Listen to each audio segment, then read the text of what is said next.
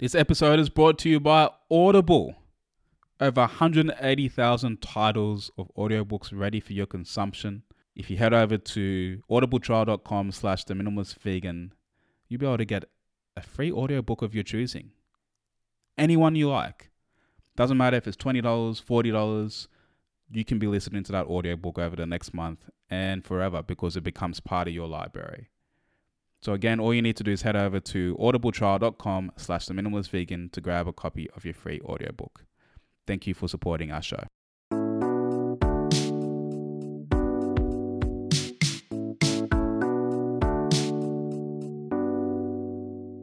What does it mean to live with less stuff and more compassion? That's the question we aim to answer every week on the Minimalist Vegan podcast. Hello, my name is Michael and I'm joined by my guest and my wife, Marsha, every week to discuss the intersection of minimalism and veganism, not only on our podcast, but over on our blog where we share recipes and articles as well on the same topics. In this episode, we're talking about how to enjoy the holiday season as a vegan.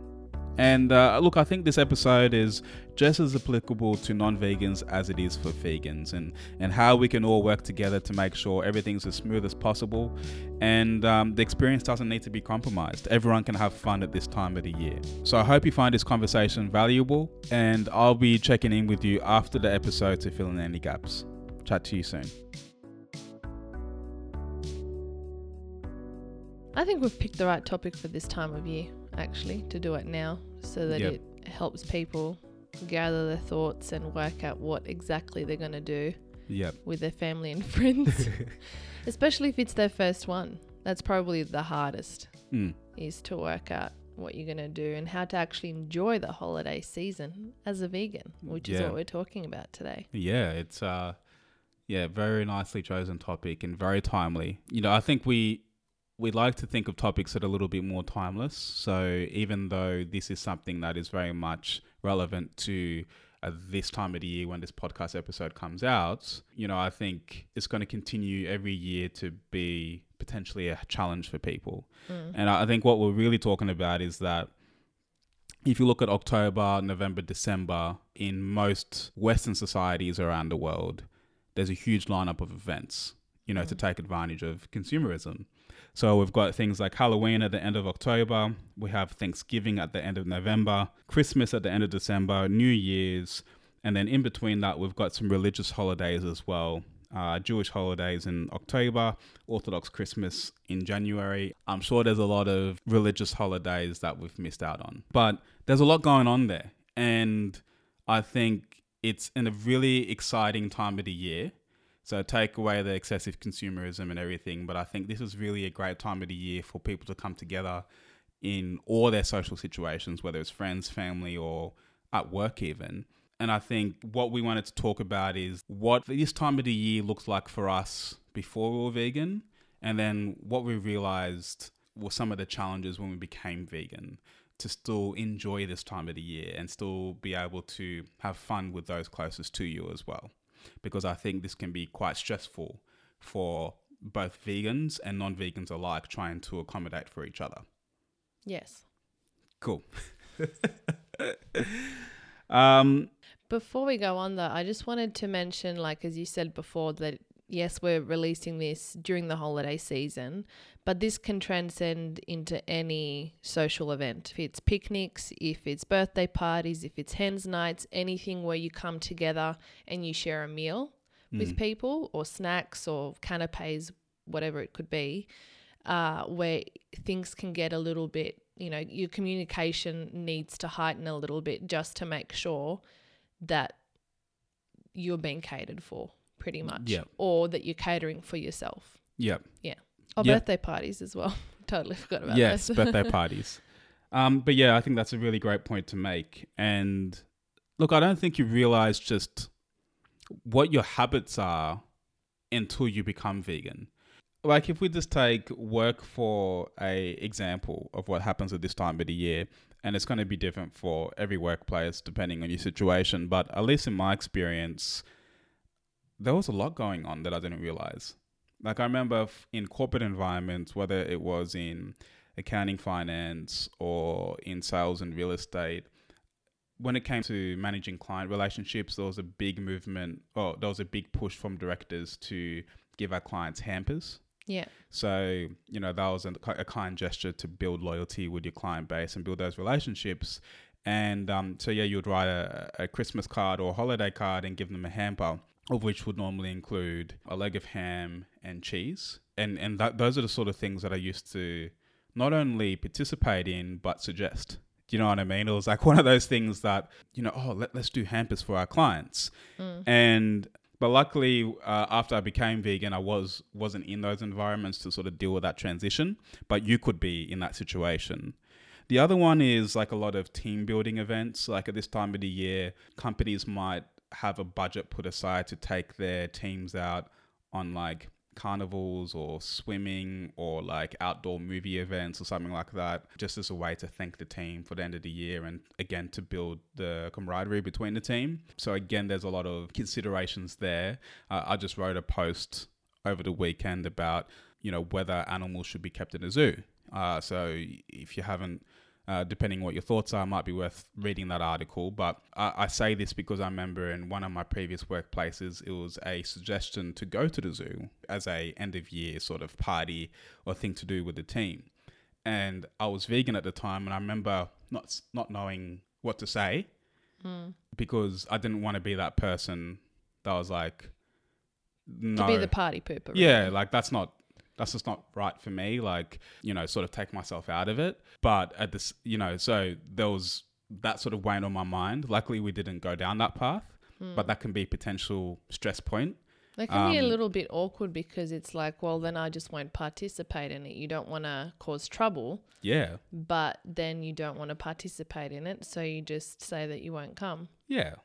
Which is then, like you get to miss out because you're uncomfortable with the decision that they've made. Absolutely. But I think as there are more people that are becoming vegan, it's going to be more obvious in workplaces slowly to see that there are more considerations for people to think about. For sure. And it also comes down, I guess, a little bit to the whole politically correct, there's certain things that they may not be able to do or to use or to... Yeah, like what wasn't offensive 10, 15 years ago is offensive now, and there's a lot more considerations, particularly from leadership, to make sure that it's an inclusive environment. That can come with its own, I suppose, pressure from leadership to make sure they're ticking all those boxes. It's hard enough to please everybody in a workplace with just an event. Yet alone thinking about, or like, is it going to be vegan friendly? Am I offending these people? Am I offending those people? But it was interesting being on the other side and being one of those people being affected by perhaps the decision of what we're doing. Yeah. So that's another thing. Another example is early November each year in Australia, one of the biggest social events, gambling events, is around the Melbourne Cup, which is the horse riding. So... Which is tomorrow. Yeah. Yeah. Oh, you did podcast timing. That was really impressive. I did. I was going to say Tuesday, and then I was like, actually, that's tomorrow. Oh, fantastic. Yes. So that's coming up very shortly. And again, not even just work environments. At school, I remember this was a widely celebrated event. And at work, again, this was a big deal for... team building and also connecting with clients. So for people that don't know what Melbourne Cup is, it's actually a horse racing event, a very big horse racing event once a year in Australia in Melbourne, where people bet on horses pretty much and get dressed up. They have like a fashion parade, get all frocked up with those fascinators in your hair, and men wear suits and girls wear pretty dresses. Yep. And people normally get very drunk. I've never been to a Melbourne Cup event before. I have. And yes, I never liked the thought of it. It just didn't seem like something that I didn't be into. Yep. But I've seen multiple pictures enough to know what actually goes on there. And yeah, people bet on horses to win. And interestingly enough, there's been some controversy around that this year. So I'd like to see how it actually pans out in this year's event. Yeah, there's been some lack of transparency as to the lifespan of the horses that have been racing, how they're being treated after they retire from racing. And even before, like leading even up before, to it's incredible the amount of races. cruelty. There's, you know, a lot of talk about horses being turned into pet food and driving the pet food industry. So, yeah, there's a lot of dark things happening in horse racing and surrounding the Melbourne Cup. And we'll be sure to link to some of that in the show notes as well. So they boycott it. There's a saying called "nup to the cup." So it's like saying no to the Melbourne Cup. Yeah. So a lot of people, like, you know, I'd say most vegans would boycott it, but I think there'll be more and more people this year because it was on the news. It got a lot of coverage. Yeah. So it'll be interesting to see how many people show up to the races. Yeah. But because it's in Melbourne, but they still have, every city has its own local event as well. And then people go to pubs and bars and, you know, at workplaces, like literally the whole country stops to watch this race, but they all celebrate it and they all have and they food all gamble. and drinks and gamble, they all bet on the horses, and it's again, I've never done that either. but yeah, so that's definitely something that is like a lot of people really passionate about. You know, they look forward to dressing up for this event. And they might plan it months in advance. So to then not participate or to speak out on that matter at this time of the year, if you're vegan, can be uncomfortable, right? But I think it's only going to get easier because there's more people saying no to it. Yes. So eventually it's going to turn the tables for people that would still like to go. It'll be uncomfortable for them to participate in it rather than not participate in it. Yes, you would hope. You would hope. Yeah, I mean, but that's just an example of something that happened. And, you know, like I think most workplaces, or they at least used to be a public holiday in Australia. Yeah. So they took it very seriously. I mean, it still is over $1 billion, like multiple $1 billion industry. Yeah. So it's a very, very money-driven industry in this country. For sure. Look, I don't think it's a public holiday anymore, but we've replaced it with another public holiday. Yeah. So anyway. Australia loves public holidays, especially Canberra. Yes. So yeah, that's just the work examples. Then there's Christmas. So on Christmas, now we're Australian, so we're not really exposed to the Thanksgiving culture. So I just want to say that because I know that's probably a huge deal at this time of the year for a lot of vegans, non-vegans alike at the dinner table and what that represents.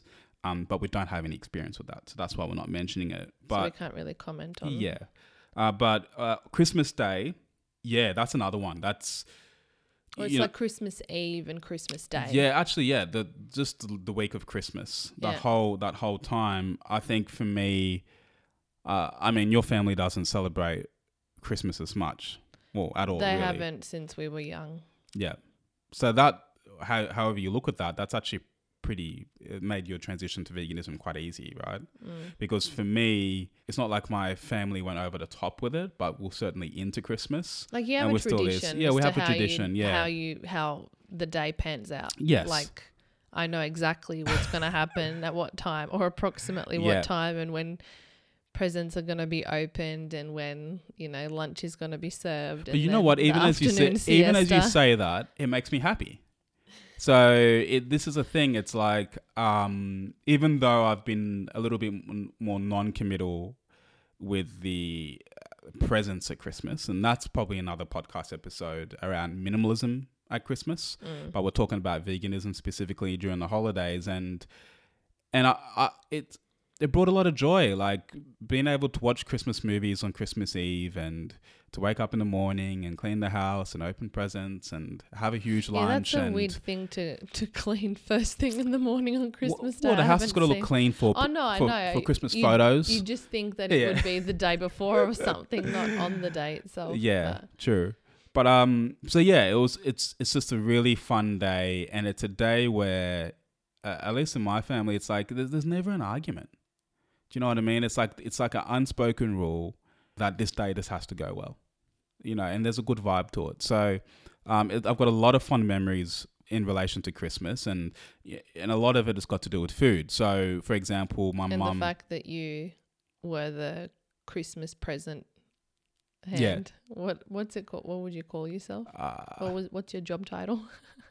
I don't know. I don't think there's a title for it. So the person that hands out Christmas presents to everyone. So you'd sit next to the tree and like you'd facilitate the opening. Well, of I the don't do it presents. anymore. Yeah, that's been passed down. No, It's been passed down to my nephew. Yeah. Yeah. He's taken the mantle for that one. But yeah, that was my job. But I remember you used to train him when he was too young to kind of like even read people's names. You'd sit together and then you'd guide him through, show him the ropes. Yeah. Yeah. And now he's officially just taken over. And it's interesting teaching toddlers that because they'll just continue to try and give themselves presents under the Christmas tree. Or just like quickly give them out to everyone, like not pace it out until everyone... Hey, and look, it's pretty frustrating. Like, look, a lot of people listening to this might just open presents straight away. Like, no order. Might be frustrated by this approach. It's very methodical, very orderly. The fact that you clean before you open presents. Yeah, so a big part of Christmas is the food. And like I come from an African background, so it's quite different from ham and turkey and that type of stuff. We never had that. It was more about like having a big crab stew or soup or traditional Ghanaian food, which a lot of it was very meat heavy. On top of that, I explicitly remember every year we would always have Christmas butter cookies in those bicycle tins. Did you ever see them? What's a bicycle tin? They're those like tin circular. I did not know that's what it was called. Yeah, I had to Google it. Because I saw that in the notes and I was like, what is a bicycle? I know exactly what you're talking about, but I had no idea it was called a bicycle tin. Right, there you go. Yeah. But so there's basically these like buttery cookie biscuits. We used to have them when I was little. Oh, you had them too? Yeah. Yeah, so that would always be something that, we'll just indulge in on Christmas Day as well. And so the food was huge. So like when I became vegan, that was a bit different. And you typically do a barbecue as well. Your dad would be doing the barbecue. Yeah. With like prawns and not sausages, sometimes, but like lamb and stuff. Not every year, but sometimes. Marinate that stuff. Yes. So that was Christmas Day. And then beyond just like work and the day itself of Christmas, then there was just like, it was generally just a festive social time of the year. So like I found that most communities, like 1 year I was part of Neighborhood Watch, they would do something for Christmas. 1 year I was part of forgot about that. Oh yeah, right. 1 year, I was part of a basketball club, they'll do something for Christmas. 1 year I was playing gridiron, they'll do something for Christmas. Like normally if you're part of some community or organization, they're finding a way to enjoy this time of the year. There's a lot of carnivals, school carnivals as well, that happen. We just had Halloween. So Halloween was a big deal. Again, that's another opportunity to veganize a lot of things that are happening at that time of the year. So it's just, or could be a time where you're traveling a lot. So you're traveling to see family, traveling to see friends, and in transit, you're presented with those challenges because you might be traveling in social groups. So I just wanted to paint the picture of what my life looked like before we became vegan at this time of the year. And then we became vegan in mid-2014. And then I think the first challenge was sort of looking back at a whole lifetime of memories and experiences and kind of having to reimagine or saying goodbye to some of them and some of those habits. And I think as a new vegan, it's not so much about your experience. I think for me, it was about the fear of compromising other people's experiences. Okay. Is probably what I found to be the hard thing. Because I want everyone to have a good time. Yeah. Right? So I didn't want to be... The party pooper. Once again. That's just not cool, So that was an interesting role to sort of take on. But I think you also want to, like, even if you want to stick and be true to your values, you also want to reassure them that it's not actually that big of a deal so that they don't feel that pressure. Yep. And, you take things into your own hands, and we'll talk about that later. Yeah, absolutely. But you're spot on. I think a big part of what we're going to talk about shortly is how to make everybody comfortable in that transition. And but I suppose if you're not vegan and you know people who are vegan in your life, believe me, there's a lot of pressure that they might be putting on themselves. Yeah. To make sure that you've they're been catered for. Yeah, because it's... Or making you feel uncomfortable. Absolutely. And a lot of the angst around this time of the year for vegans and non-vegans, well, let's just speak for vegans, right? Because when you become vegan, your home is like your safety net. Your pantry, your fridge, everything is controllable within your own environment. You know what ingredients you can use, you know where to go to shop, everything is fine. Between October and December, even for the least social of us, are normally challenged to be social, whether it's through the examples we've just provided. So that means either people are going to be coming over, or more often than not, you're going to be going out and meeting people, or going to other people's homes, or going out to a public forum.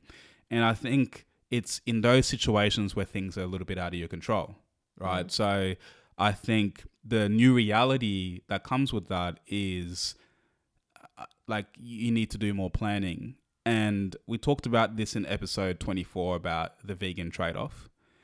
And there is, whilst being vegan is never been easier than it is now, it's the very thought of having to plan ahead is a bit inconvenient, right? Because before, your whole life, you didn't really have to think that much unless you had an allergy or you had specific eating requirements or something like that. You still have to plan You'll still plan. But actually, at this time of the year, there is a lot of planning. There is a lot of planning for, conventional foods. Especially if you're hosting. Correct. But add another layer on top of that because of your requirements to be vegan.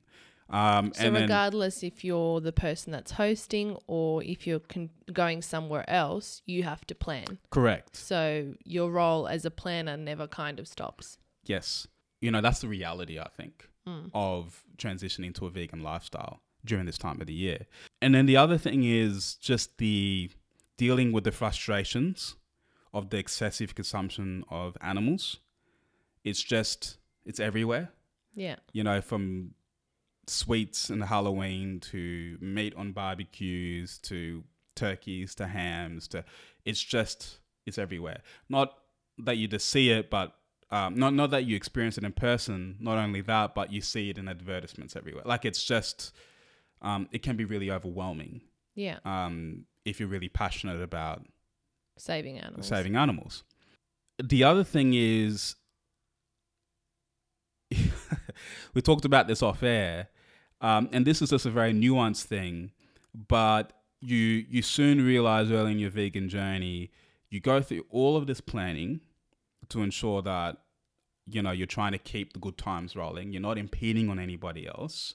So you've got your food, you've got your drinks, everything is sorted. But I don't know if anyone else has had this experience, but quite often you would organize all this food, and let's just say you've got a spread of food on the table, right? So there's a pie chart of 100%.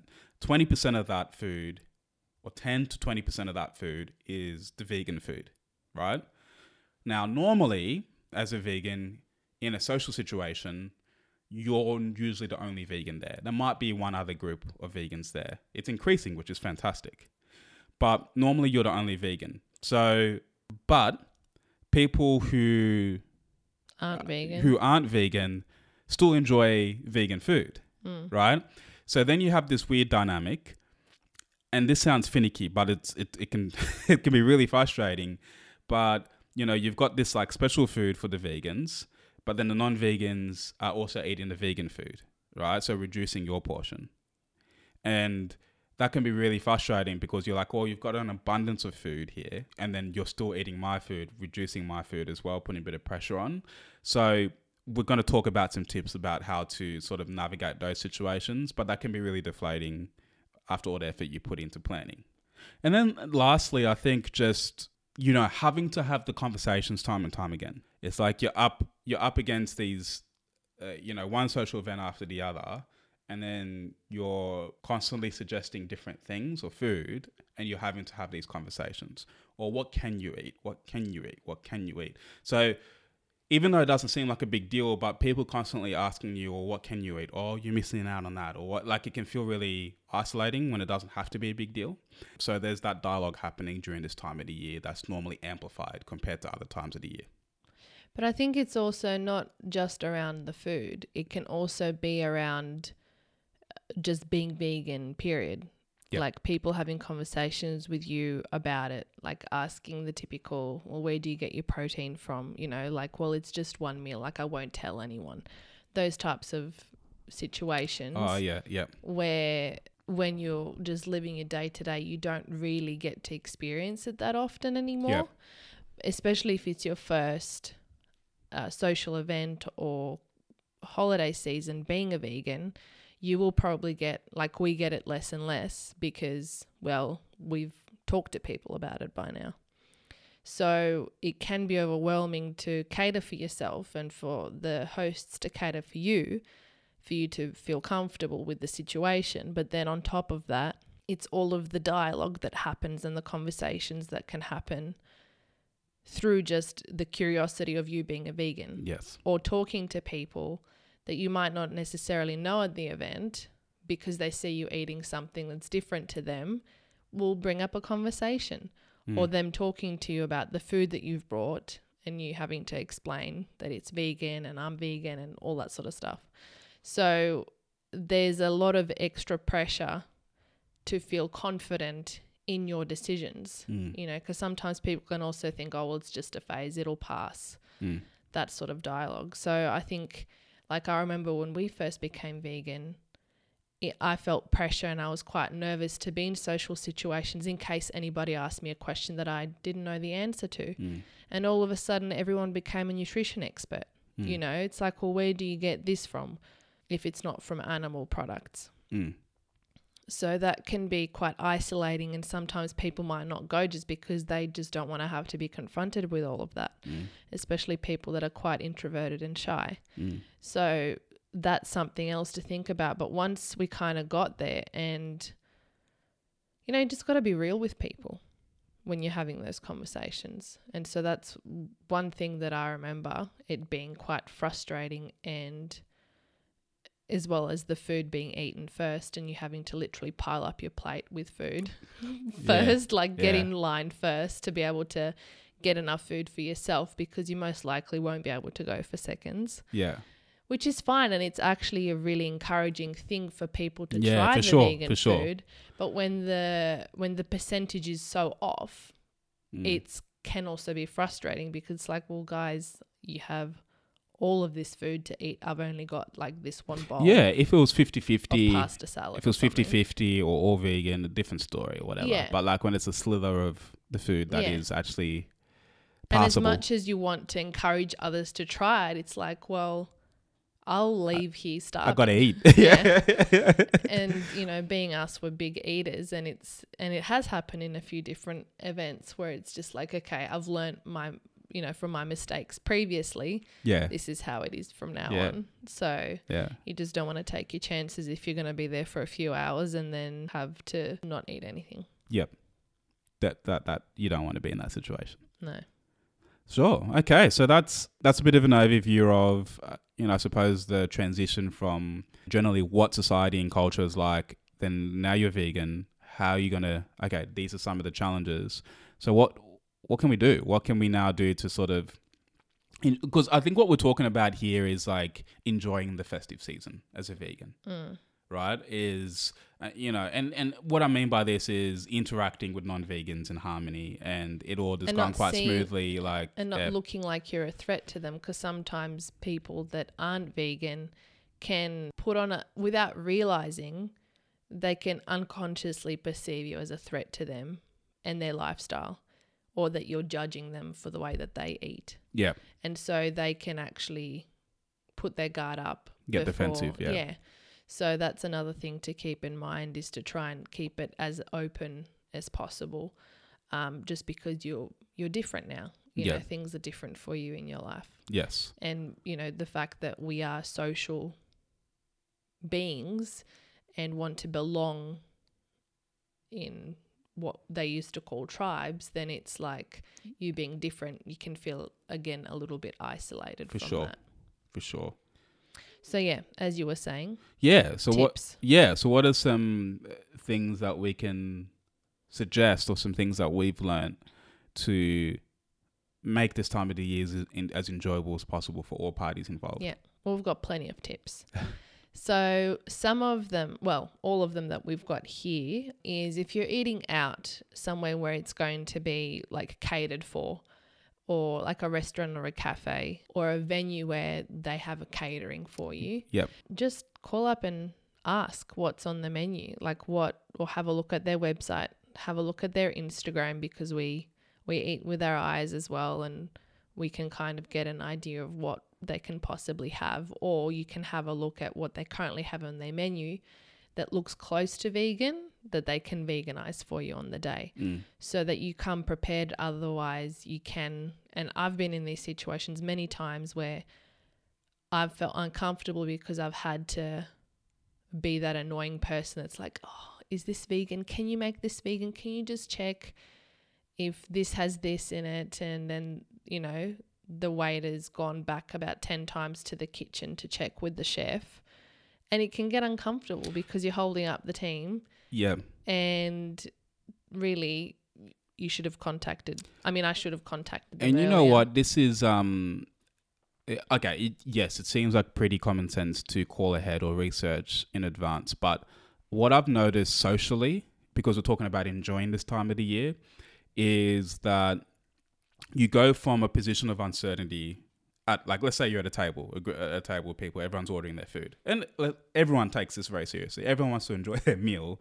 So you're ordering your food and everyone's sort of looking at each other what they're ordering. Yeah. Right? So when you're like trying to scroll down and challenge the waiter to see what is possible, and quite often, like, the result, in my experience, has been something pretty underwhelming. Like, Yeah. it can be like maybe a few roast potatoes and some salad with some balsamic vinegar. Or just some steamed vegetables. Or some steamed vegetables. Like, this has happened. Yeah. This has actually happened. So what happens is that's presented to you. Everyone's got some meals that they're really happy with. And what's everyone else around the table thinking? Yeah. They actually feel sorry for you. Right? Because you're not having a good time. Yeah. So they Enjoying want the you food. to have a good time. Yeah. And they can see that, one, you're either unhappy, or they're looking at your food and like, that's underwhelming for them. Yeah. So they're thinking, like, I'm not going vegan. they're like, okay, cool. I don't want to be vegan. Yeah. Second of all, I really hope they're having a good time. Yeah. I just want them to, I feel sorry for them. Yeah. Right. And then you feel that energy. Right. And then that can compromise the experience. But Yeah. when you know in advance what you're going to order and you have conviction with it, Yeah. the energy changes. Because when I turn around and go, I'm going to order this, what happens then? I've had people come to me at the point of ordering going, that sounds really interesting. What's that? Yeah. Yeah. And then they actually want to order the same thing. Yeah. So it's completely Changes different the dynamic, experience if yeah. you plan in advance. Yeah. Cool. And that way you can also, if you give the chef a heads up, they can have a think about what they can put together for you. Like, Yes. they might not say, okay, well, we can do this, this and this. But when you get there, they might have a few options written down for you so that you have a few things to pick from. Yeah. And that can actually also give them ideas to add to their menu if they've got more and more vegans coming in, or if people really like it. And if you order in advance, you actually also have the opportunity to then talk more. Because I hate that feeling of sitting down with people, wanting to catch up, but then, Yeah. you know what I mean? You have the menu in front of you, but half an hour later, you still have not even glanced at it. If Yeah. you know exactly what you're ordering before you even get there, you don't even need that menu. Yeah. You can One less thing to think comfortably about, yeah. Have a engage better- in a conversation. Good point. So that was just the first one. So that's a pretty straightforward way to save yourself some problems if you are going to, if you know that you're going somewhere where you're not sure. And how do we prepare? I mean, yes, we rarely call these days though. So like I do call, but it's more I use the internet. So I'll be researching on their, like you said, Instagram, their menu. So I'd call if they don't have visible vegan options on their menu. Yes. That would, like, I wouldn't bother calling them if they already have a few things on there. Yep. Because you're just ordering what's on the menu. Yes. But I think it's actually nice to prepare before you go, because that way, again, you're not wasting time thinking about, you know, like, I actually like sitting down, coming to a restaurant and going, I know exactly what I want before I even get there. Yeah. And it depends on the place. They might have a seasonal menu. And that's good whether you're vegan or not. It might be a useful tip anyway. Yeah. Just to be prepared. Yeah.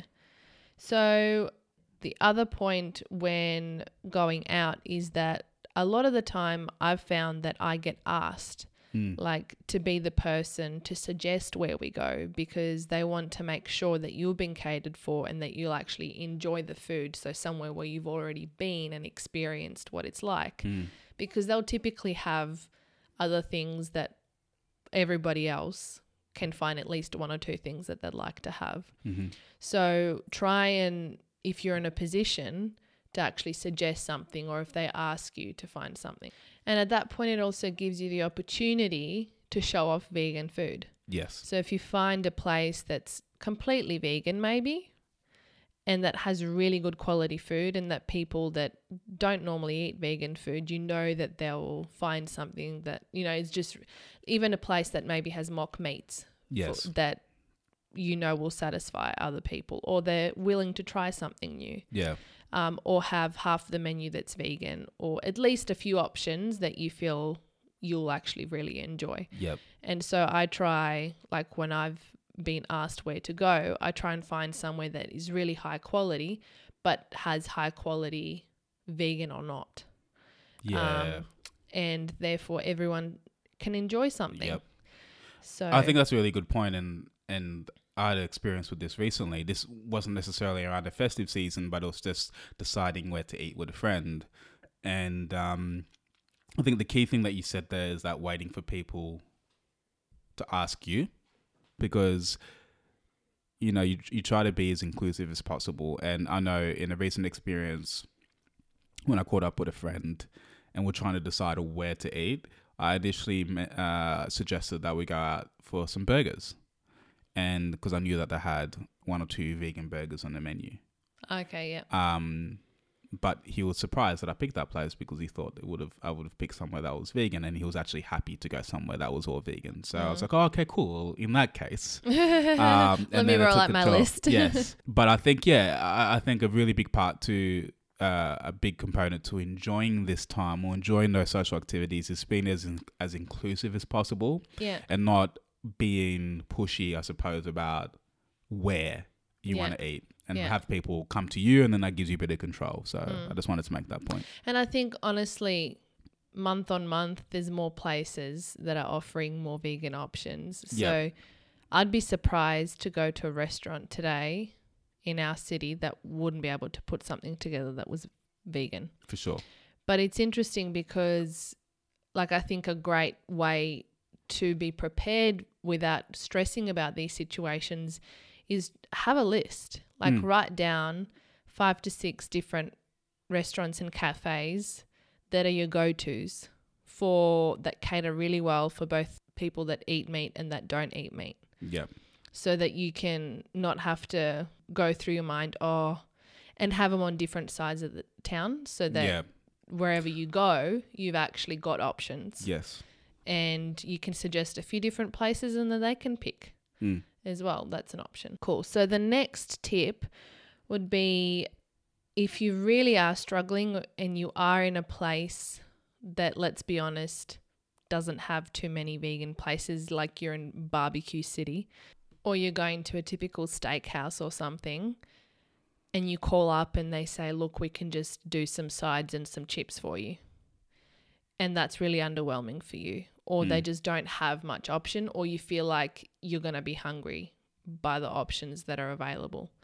Eat before you go. I mean, I know it sounds a bit ridiculous, but I'd rather be prepared and be full than be a hangry person on the evening and be disappointed. The more you mentally prepare yourself and know what to expect, you won't be let down as well. So therefore you can actually enjoy the social experience rather than it just completely ruining your night. Yes. The other thing, which is what we've already talked about, is especially if you're going to friends and family's place for these festive seasons or in work environments, is bringing your own food. so that you know that at least there will be a dish there for you to enjoy. And I sometimes actually like to bring more than just enough for myself so that we can avoid the situation that we talked about before, so that people can enjoy in the vegan food as well as non-vegan food if they choose to. And a lot of the time it's interesting that where I've brought vegan food with me is that's the thing that people tend to love the most. So they'll be asking, you know, what's the recipe? How did you make this? What's in it? They'll come back for seconds and you just go, well, actually my food was eaten first out of everything. Yeah. So it's actually can be a moment for you to shine if you enjoy cooking. I actually think it's like a little form of activism, to be honest. It's like being able to have the skills to be able to cook and bring that food to people is a really great way to bring awareness to alternative, you know, compassionate ways of food. So I think this is a big deal for sure. Yeah. And I think a great example. And I wanted to say, like, that's probably one of my regrets is that I'm not a bring your own food type of person. Yeah. Like, I hate carrying Tupperware and preparing food and everything. You're that person. You're excellent in that situation. But I just know in like previous work environments, I could have driven the vegan movement so much more in a positive way. If I was to bring food not only for myself but for others, because I know that would have had quite a big impact and impression on people. Yeah. Another thing that I was going to mention is something that came to mind when you were talking about, you know, using it as a form of activism and showing how good vegan food is, was our wedding. Oh yeah. You know, and I think most people that ate food at our wedding really enjoyed it. Yes. And, you know, the feedback was, if I could eat like this every day, I would be a vegan. Yeah. And I'm sure that we kind of changed the perception of what vegan food is for a lot of people that day. For sure. So it's just those little things of introducing, or if you're catering and everyone's, you know, if you've got friends that are flexible or family that's flexible, do everything vegan. Like, just show off. Yeah. If you have the capacity, show off. Yes. And I personally like to do that because I know that even if you're just swapping out one meal that's non-vegan for a vegan one, that's an animal's life saved. For sure. So, yeah. And we talked about our wedding, minimalist vegan wedding, in a podcast episode, didn't we? Yes. So we'll be sure to link to that in the show notes. And we've also got a blog post with pictures and stuff, so we'll link to that as well, so you can stalk us that way. So we've been talking about food this whole time. So and in many cases during the festive season, a lot of people drink alcohol. Yep. And not all alcohol is vegan. So if you're drinking in or at someone's house, there's an opportunity for you to also showcase some really nice vegan-friendly drinks. Yep. But also explain why not all, because I would imagine 95% of people wouldn't know that all alcohol is vegan friendly. Well, and even in my experience is that, you know, if you bring a bottle of wine over to a friend's house or to a family member's house or out, that's normally a conversation in itself, regardless of whether it's vegan or not. Oh, where did you get that wine? What's the story? Yeah. You know, if it's good wine. Yeah. And that's normally an opportunity to talk about, you know, how it's different, how it's vegan. I found that, like, with beer, for example, the brand that I like is already a little bit different to some of the beer that you would normally see, or people would normally be exposed to where I am anyway. So that's a conversation starter. I don't even have to say anything, but people are just like, oh, what's Mountain Goat? Like, I haven't seen that brand before. And why? What's the difference? Why is it organic? Yeah, and then that starts a dialogue as well. So that's that's a good point. That's another opportunity to expose people to different brands. Yeah. So there's also the situation of having drinks out. Yeah. And like food, you just need to do some preparation to see what type of drinks are available. Mm-hmm. Like, if you like beer, what's on tap? What did I have behind in the fridge?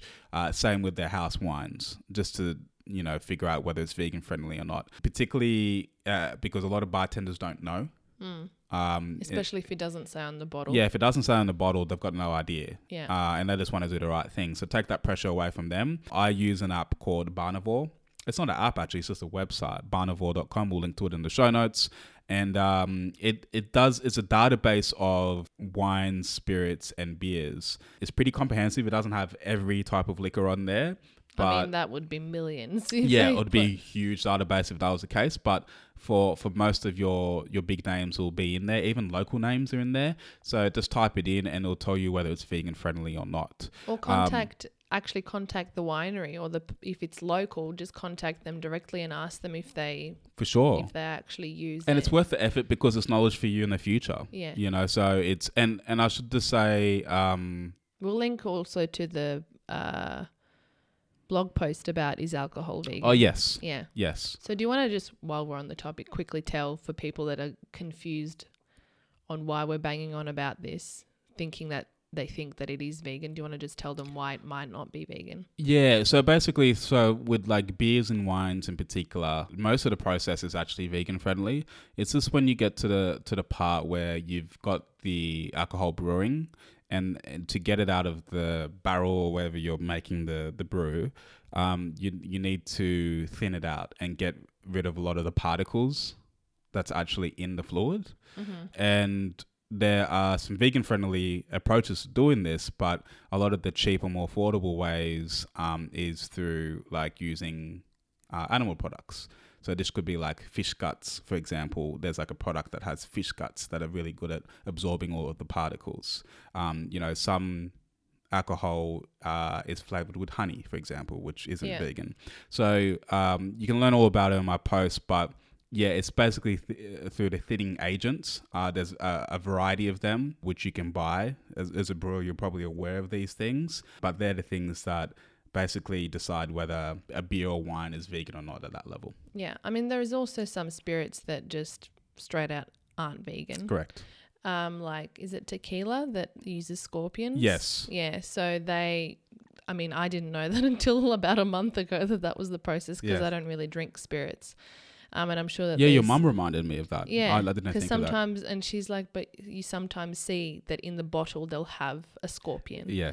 And that's a bit messed up. But yeah, so there are some other spirits and, also like Baileys and those ones that have dairy in them. Yes. I mean, that's an obvious one. But yeah, so it's not just beer and wine. There's quite a few spirits and harder liquor that's not.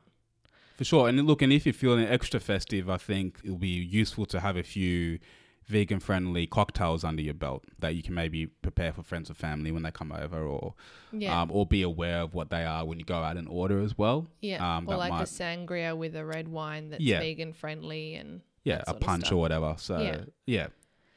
And I know I'm dragging on about this, but I think that again, you don't want to understate how important the prep is, because particularly socially, if you decide to have a few drinks, like nothing quite kills the momentum like stopping and starting with ordering and having to go through this process of questioning bartenders and doing research. And when honestly, you're so immersed in conversation, they're too busy. And it could be a loud environment and all this stuff. So gets ugly. If you do that preparation, it'll just ensure that it gives you the best opportunity to have a good time. Rather than just drink water. There's nothing wrong with that. Nothing That's wrong with that too. That's what I also do most of the time. They've got some kombucha or something, go for it. So we talked about hosting at your own house, giving the opportunity for more vegan-friendly options. But as Michael mentioned before, there's also a lot of pressure on non-vegans to make sure that they cater for vegans. Yeah, there is. And I think this manifests in different ways. Like we've talked about food and drinks. And, we've experienced this when friends will invite us over around this time of the year. And or they come over and they want to bring a bottle of wine. And for them, there's added layers of research that they need to do to maybe get a bottle of wine that's vegan friendly. Or they might not send them a list. Or they might not be aware, right? And they don't want to disappoint you. And then same with food. There's like, oh, okay, like it's pretty intimidating to have vegans come over. What am I going to prepare, right? So I think that's a really valid concern. And again, as a vegan at this time of the year, you want everyone to have a good time, not feel that pressure. There's enough pressure on everybody, vegan or not, just to make sure everyone's catered for in those situations. But yeah, I think it's just really important to have some really encouraging, supportive dialogue with those important to you. Yeah. To make that transition as easy as possible for them to be able to cater for them. So like, for example, when I first became vegan, there was just a couple key sort of traditional Ghanaian dishes that I just wanted to quickly find out whether it can be made vegan or not. So we went from spinach stew, which would, normally would be made with tuna or egg or beef or whatever, to then using chickpeas instead. Yeah. Right. My sister's like, oh, that's cool. Yeah, we can just use chickpeas. Yeah, because the bulk of it is still It's still a spinach stew. It's still a spinach stew. Yeah. Yeah. Same with the peanut soup. Even I figured out a recipe around that to make sure Which I could we still have on the enjoy it. Yeah, website. which I have on the website. Can link to it too. Shameless plug. And then like jollof rice. My sister's like, oh, easy. We can just use vegetable stock instead, and we won't put the chicken in. We'll make the chicken separately, and it worked out really well. So it was just a few things that we tweaked very quickly. Yeah. And I think it's the same thing when communicating with friends. It's like when they say, well, what can you eat? I think it's more about, well, what do you normally make? Yeah. Do you know what I mean? Because it might be one ingredient away from being vegan, or might already be vegan and they weren't aware. Yeah. Like, oh, okay, it's vegan. That's cool. Like, because I think people build up this big thing in their head, like, oh my God, I'm going to have to completely make something from scratch. Yeah. And that it excludes so many things that they freeze in that mindset of I like, can't I don't cook have anything. things in my pantry that can support this Yeah. or in my fridge. But if you can just reassure them that they do have it or they already have it, then it's like, it makes it so much easier. Or it's an easy switch. Like from dairy yogurt, you can use coconut yogurt or soy yogurt. Like there's a lot of things that are easily switched out for a vegan alternative that'll pretty much give you the exact same outcome. Yeah. Yeah. On the flip side though, for vegans now inviting friends over for dinner, for example, a Christmas dinner, then there's a different type of pressure. I've felt this as well. It's like, well, because you want to make sure that your guests are catered for. So, like as a vegan, like eating tofu is pretty well accepted. Like it's something that you might do quite often. Yeah. But then you have to really challenge yourself. Your non-vegan friends, like even before I was vegan, what did I think of tofu? It's not like I was like super excited about it. Yeah. But I've learned how to marinate and do things with tofu and to make it really exciting. So you got to keep that in mind. Like your friends might not have that same experience as you. Or the same palate. You got to think about what if they're already a picky eater without being vegan. Yeah. So people really funny about vegetables, you know what I mean? Like I normally actually capsicum. ask. Like you don't like capsicum. Depends. Well, it depends how it's made, but yeah, like I'll normally ask if they've got allergies or particular foods that they don't like to eat because I do not want to make a curry or something where the main veggie is something that they hate. Yeah. You know what I mean? You just want to make sure that you're giving them the best opportunity to enjoy that food. Yeah. So that's something to keep in mind and just to always ask, like, yep. Try and make sure that you can give everyone the great experience. Mm-hmm. And the last point that we had was, look, if you can't be bothered to cook or you can't be bothered to really cater, you can order takeaway. Like order some great options for takeaway, or if you are inclined on eating junk food, order some, you can have some vegan pizzas, or like most places now have vegan pizza options. So that's another option if it's like a really low, if it's like a...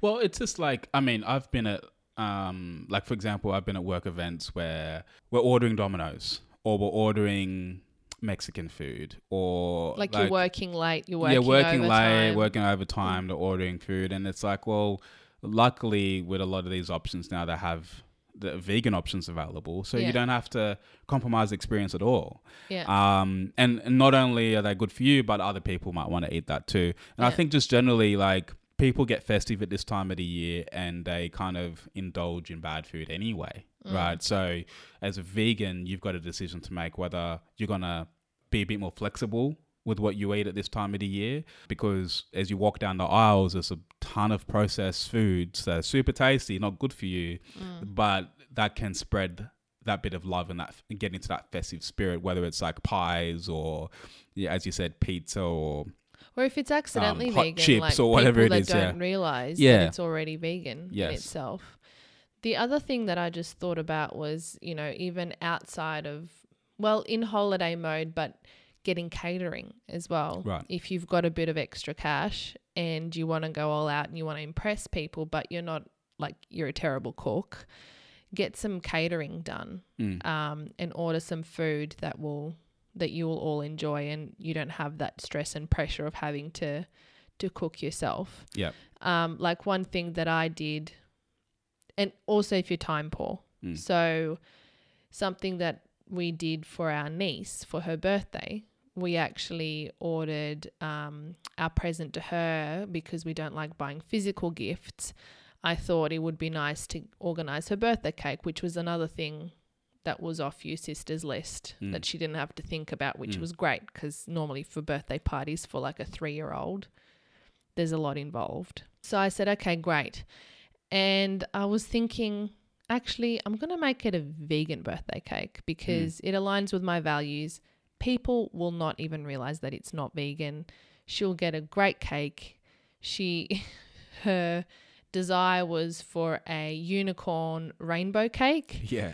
And so we got that. And it was a stunning cake. It was beautiful. It was actually quite affordable, really easy to organize, and so many different flavors. And no one actually knew that it wasn't vegan. Yeah, it was super ninja because it...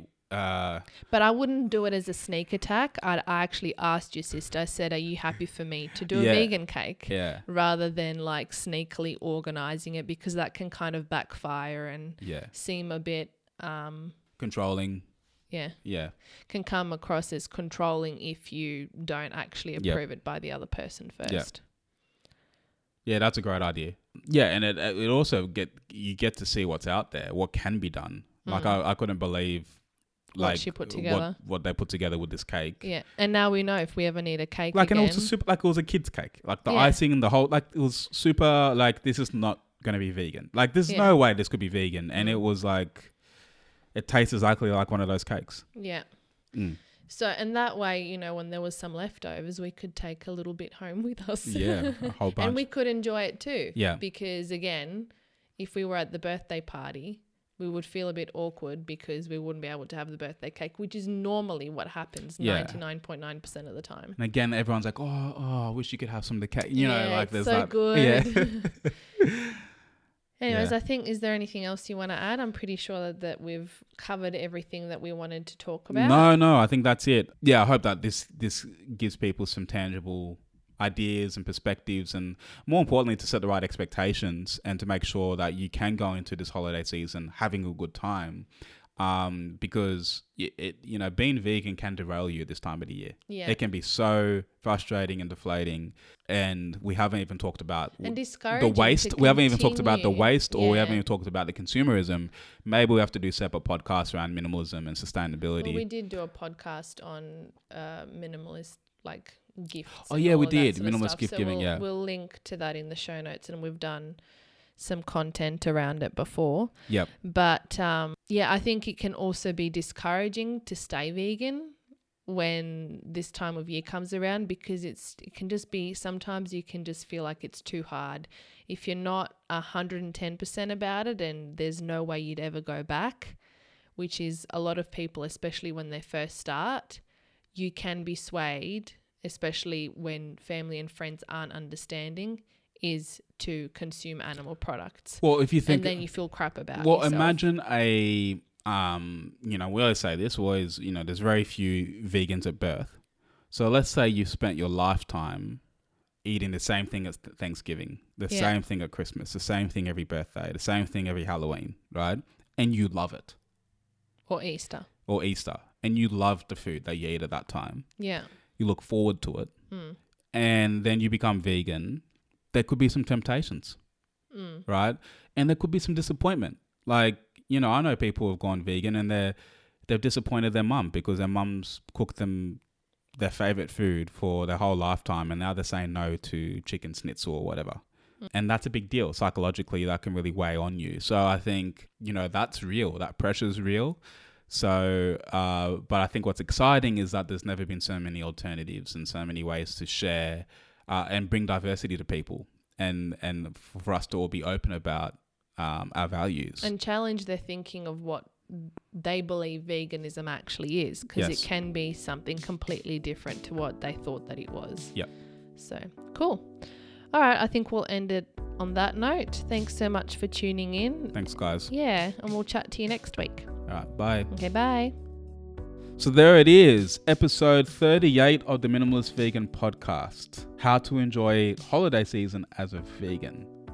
If you're interested in learning more, we link to a ton of resources over at our show notes, which is the minimalistvegan.com/038. That's the minimalistvegan.com/038. So after listening to that conversation, how are you going to spend your festive season? How are you going to have those conversations with people around you? How are you going to prepare? Would love to know. You know, reach out to us on Instagram, share your experiences on how you navigate the holiday season where, you know, so many animals are being consumed at this time of the year. You know, how do you make that happen in your life? Guys, I just wanted to thank you for all your support for this podcast. We've been blown away by some of the feedback that we've been getting. I just wanted to read one on the air very quickly from a review we got from somebody, a listener over in Spain. Mindful conversations about daily life. I love your podcast. The way you guys talk about different issues from veganism and environment to more insight on psychological aspects of life is natural, humble, and close to people. I feel like I could have those talks with myself and my friends anytime. You help me rethink and reevaluate important habits of my daily life. Your podcast really adds value to my life. Keep on going. Live with less stuff and more compassion. Hugs from Spain. By the way, I love your website. Oh, thank you so much. It's feedback like that really keeps us energy high and driven to continue to show up on a microphone and have these honest conversations. So thank you. And if you haven't already, I'd love to hear from you, to leave a rating or review. It helps us to understand that there's people listening, and so we can extend that conversation to you as well. Anyway, I'm going to leave it at that for this week. Here's to living with less stuff and more compassion. Chat to you next time. Peace.